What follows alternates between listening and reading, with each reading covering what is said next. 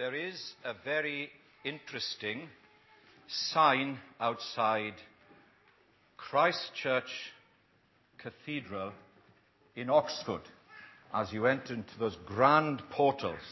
And the sign reads like this, just as you're going in to the cathedral.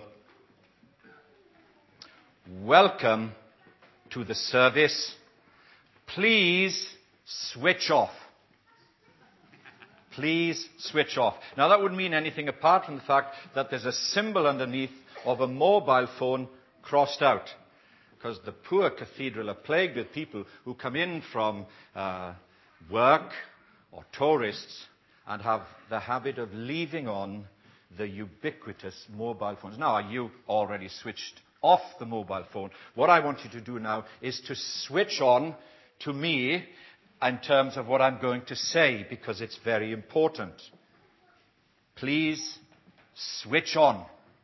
This is a great occasion, and it's almost the climax of a great deal of work throughout the whole of the country as many people celebrate God's goodness in a world of great need. Jesus began by asking a question. Asking a question like this: what do you think? There was a man who had 2 sons, and we've seen that vividly illustrated in that drama. And of course, the question is obvious. Nothing profound about it. But what is challenging is this: what do we actually do about it when Jesus says, what do you think? So I'd like to say 3 things. The first is to challenge you to think. Then to encourage you to make a choice. Challenge you to think. Then a choice to make. Then a change in your life to obey, rather than a life being simply all about words, which is the whole point, the simple yet profound point of the drama and of what Jesus was saying. 2 apples sat on the teacher's desk, the RI teacher in a comprehensive school. She left the classroom, and when she came back in, they had disappeared. She said, "Now, boys, what does the Bible say about the thief?" And one boy who had been to Sunday school said, "Please, miss, today you'll be with me in paradise." So sometimes it's quite useful to know your Bible. I don't know what happened about the apples, but... So asking questions has consequences. Or stay in school, and there are quite a few teachers, lots of teachers in Long Crendon Baptist Church. During an English literature lesson, the teacher quoted the following words. Okay, here it is. "I come to bury Caesar, not to praise him." And the teacher asked, "Who said that?" Any answers? No. Who? No. Well, yeah. Any? Come on. Adults? Alan Story? Mark, thank you. Right. Well, these students weren't very sure. And eventually, after a bit of coaxing, this boy puts his hand up and says, don't forget the question, "I come to bury Caesar, not to praise him." Puts his hand up and says, "Is it the undertaker?" Now, that is logical, isn't it, when you think about it, but has nothing to do. So asking questions can be a bit tricky. But it is helpful because you know exactly where people are coming from. And that's exactly what Jesus wants to do here. He wants to know where they're coming from. What do you think? Here's a man who's got 2 sons. And he draws us into this very simple parable. There's one who is a yes man. And he's terribly polite, really cultured, a good role model in every way, except for one thing: he never does anything. Sometimes church can be like that, or sometimes people can be like that. Saying the right things, But when it comes at the end of life, what does it amount to? It's a big challenge. Simple, but big. Well, there you are. It's a challenge to think. Now we're doing that. The second thing is a choice to make. All of life is made up of choices. And with choices, there are consequences. Is she the right person? Is this the right house? Am I doing the right course? What about my future? All that sort of thing. There are choices to make all the time in life. And so we're drawn in here to this choice. To work or not to work? Is it all talk and no action? Is it being polite but actually doing nothing? Choices to make. I don't know if you would fully understand this, but when Jesus was saying this, he would register with the people in his day so clearly because it's like this.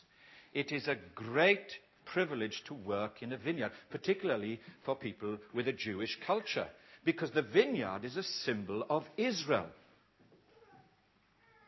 So to work was a great privilege. It wasn't just something, oh, do I have to? It's a great privilege. And thinking about the Christian faith, it's a great privilege. The problem is when it's been around such a long time, we think, well, is it that important? Yes, it is. So the vineyard, the first son, who is actually quite rude, and there's no excuse for being rude, he says, I will not. But he changes his mind. And the other, who is terribly polite, but does nothing. And Jesus says, which did the will of my Father? I want Naomi, where are you? Yes. I was asking, can you come up, please? I was asking young folk here who are the gardeners. And some said, yeah, I cut the lawn. No. Said, what can you grow? That's a garden. Gardeners grow things. So Naomi's a good gardener. I've just asked her. And hold on. You have that? Right. Well, you're a gardener. You've done a good one. I have brought a basket of fruit. See that? Just examine. Thank you. Look at that. Some of which I've grown myself. Some not. Very exotic. Okay. Right. Come here. Unrehearsed. There are 6 of a kind, 2 of each. 2 apples, 2 peppers, and 2... Avocados. Thank you, avocados. Right. Now what... Unrehearsed. What I want Naomi to do... She is quite a good gardener, but her mother's a really good gardener. And her father just sort of supervises. Right. Don't say that. Oh, I know. He'll be all right. Okay. So here we are. Can you see these? Yes? Have a good look. Now then, if you had a choice, okay, I want you first of all then, let's start with the avocado. Which would you choose? I'd go for that one. This one? Yeah. Okay, put it there. Right. Don't want it to bruise. Okay. And if you had a choice of... shall we ask the audience? You wait here. Right. Okay. No, the group. They're looking stately. Right. Joe, don't be long. If you had a choice between those apples, which would you choose? Quickly. Thank you. Very good. You saw? He pointed to this one. Last one. Naomi, if you had a choice between those peppers, what would you choose? I'll go for this one. You're going for this one? Yeah. You did say that one? Yeah. You don't want to change your mind? Okay. Thank you.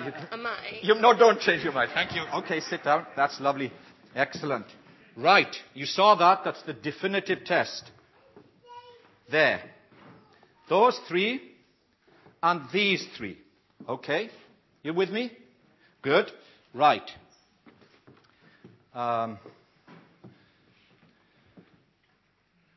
Stuart, it's nice to have a small boy coming up. Because you're a good, honest man. Would you hold that up for a moment? That one? Yes, that one. And that one. And that one. In my teeth. You could. Yeah. Right, okay. Are they real? I think they're real, yeah. Okay. Real. They're real? Okay, can you put them back? It's like a magic trick or something. No. This is going to be a terrible anticlimax here. No, don't go away yet. Come, don't go. No, that's good. Right. We're going to give those to the bank. Would you take those 3 that were chosen independently? Are they real? No. What do you mean they're not real? Oh. Thank you. Give him a clap. He's good. Thank you. Good. You see, these are like the sun. They really look good. And I didn't cheat. Okay? These were chosen independently. Definitive test. Would you like to eat one of these? Don't even think about it. They're no good, are they? They look good. They really do look good. And if they were on this display here, you'd say, wow, look at that. But they don't do anything. Sometimes some people's religion is like that. It really looks impressive. People say, wow. But what does it do? Nothing.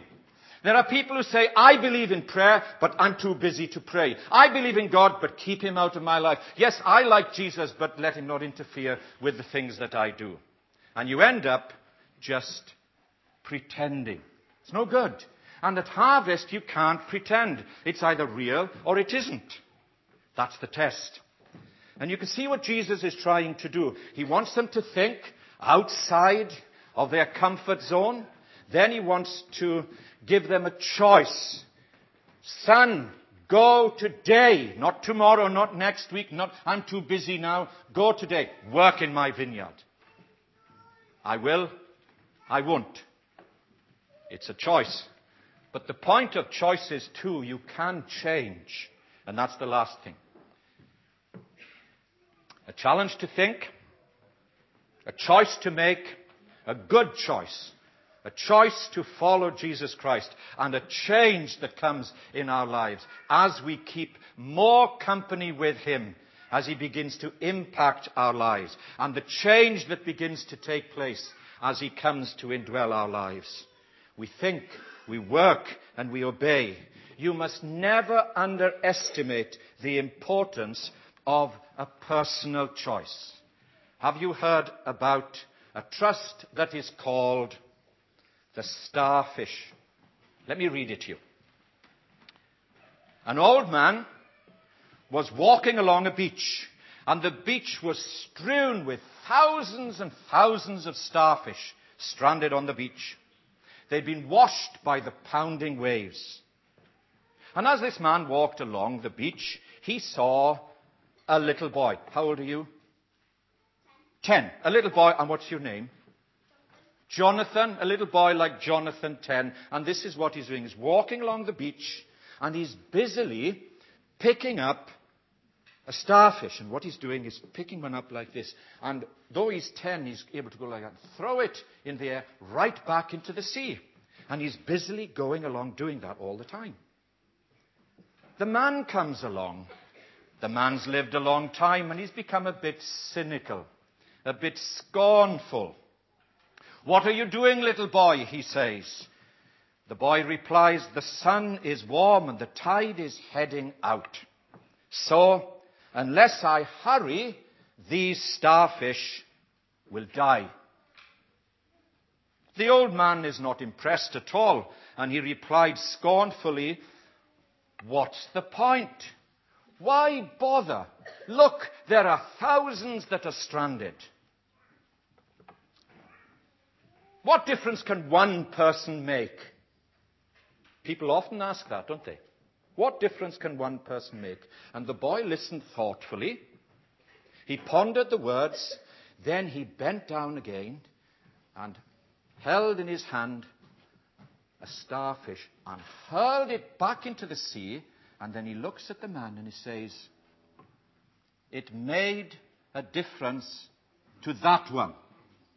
It made a difference to that one. And your choice will make a difference, not only to you, for sure it will to you, but indeed to those with whom you live. And because we live in such a cynical world where people are scornful, they say, well, why bother? Or what's the point?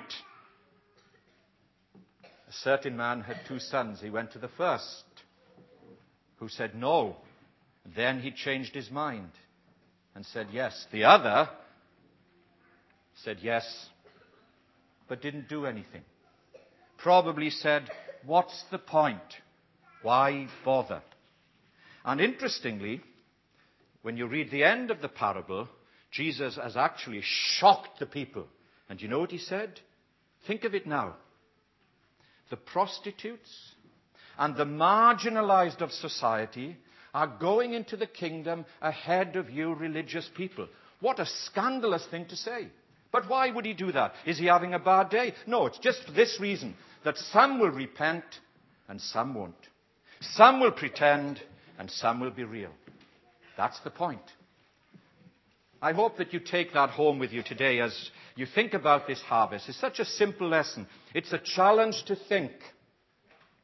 It's a choice to make. And it's a change to experience in your life, to obey, so that your faith is not about words, but about the grace of God and the love of Jesus in your life. It's a very powerful parable, isn't it? Well illustrated with the drama. And I think that we've got the message now.